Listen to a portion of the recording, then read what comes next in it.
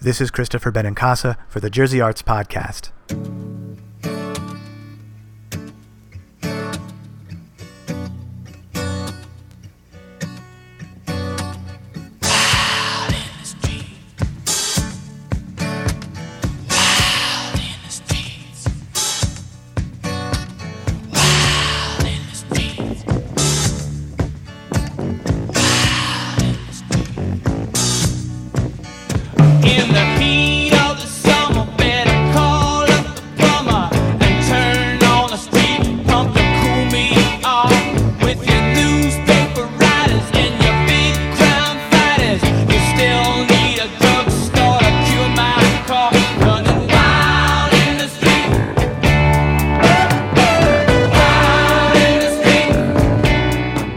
At the age of 75, singer-songwriter Garland Jeffreys continues to rock. The Brooklyn native got his start in New York City's club scene in the mid-60s and had a breakout hit in the 70s with the single Wild in the Streets, which is what you're listening to right now.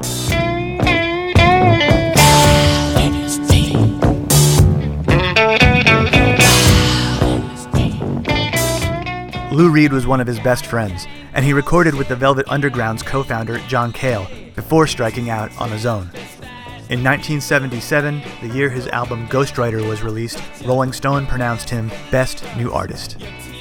In the decades since, Jeffreys has recorded 12 more albums, including last year's 14 Steps to Harlem.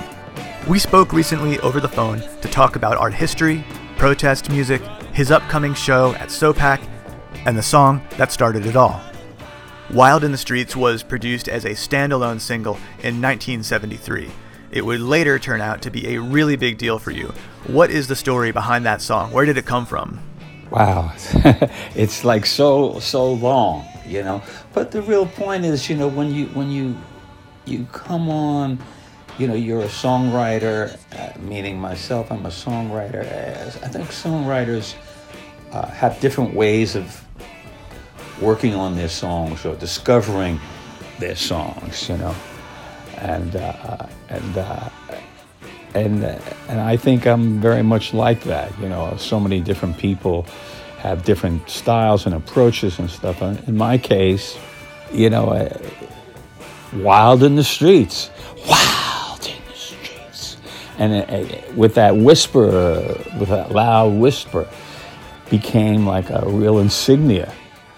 And then I realized that, you know, it's like you discover things about your songs in the process of writing them, you know, and this whisper and accentuation of that sound is very, very important.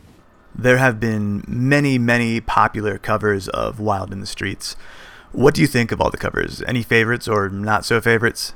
You know, I'm grateful that anybody would write songs or play my songs or have them on the radio. You know, you don't have a lot of radio these days, but you know, every artist, especially every songwriter, is thrilled when they find out that the song was on the radio or the song was being played or I covered your song, Garland, that type of thing. You know, it's a thrill.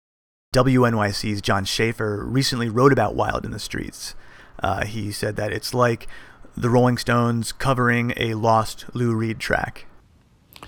Well, I don't know the way it worked exactly what came first, the chicken or the egg, but I just know, you know, Wild in the Streets was a very popular song, you know, and I know people.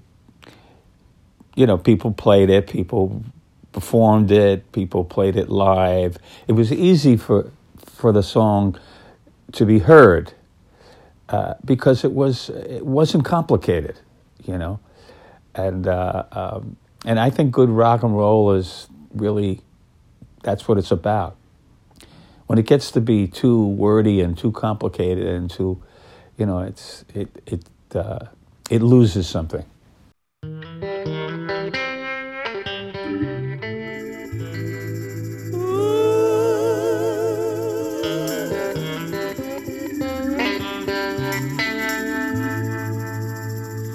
Don't call me.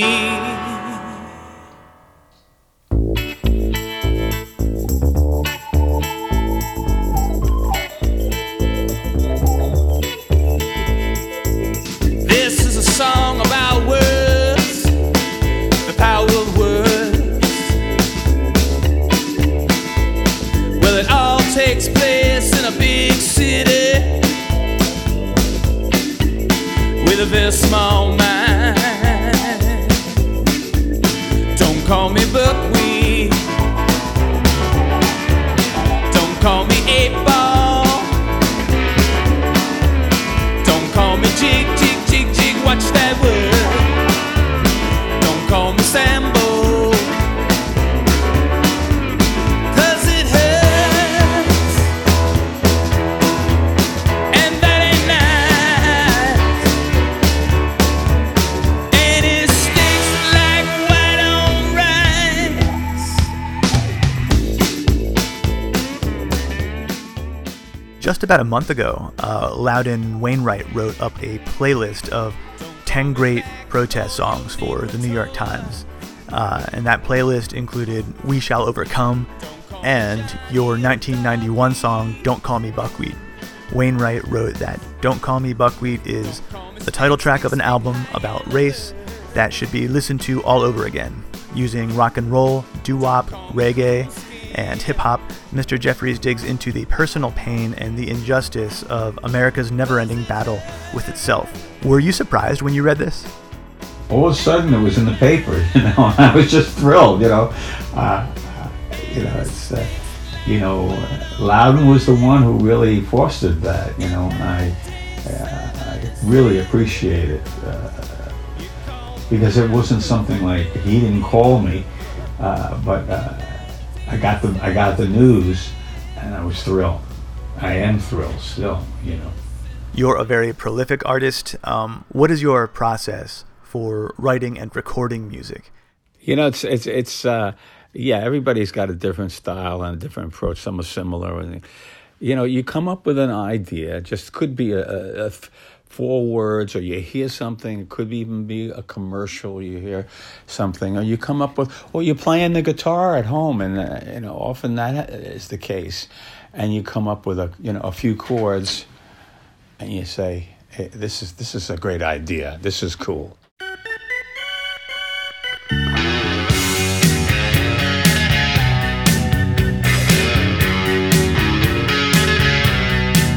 Too many teardrops for one heart to be crying. Too many teardrops for one heart to carry on.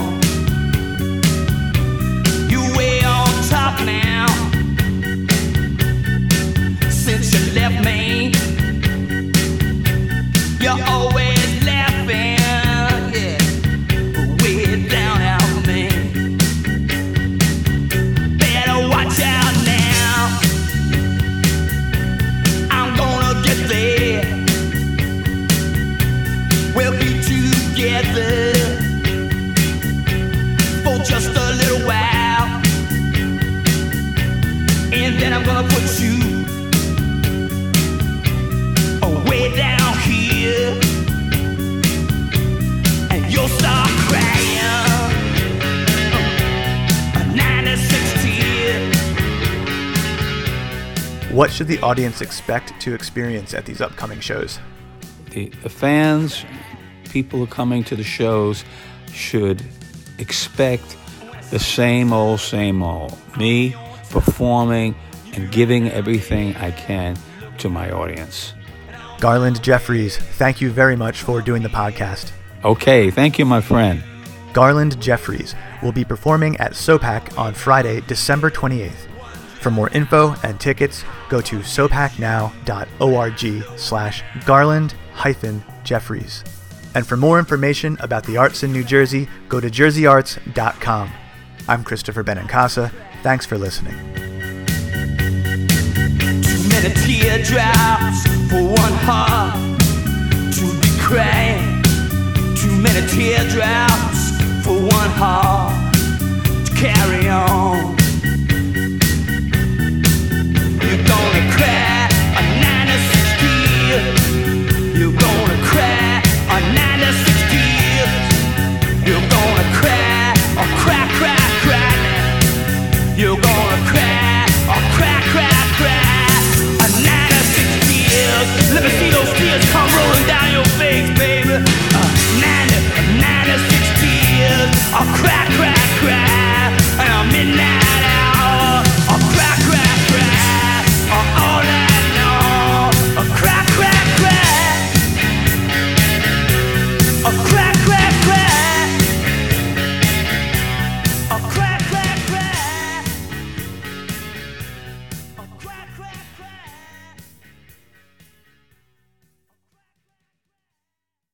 The Jersey Arts Podcast is made possible by the New Jersey State Council on the Arts, supporting excellence and engagement in the arts since 1966.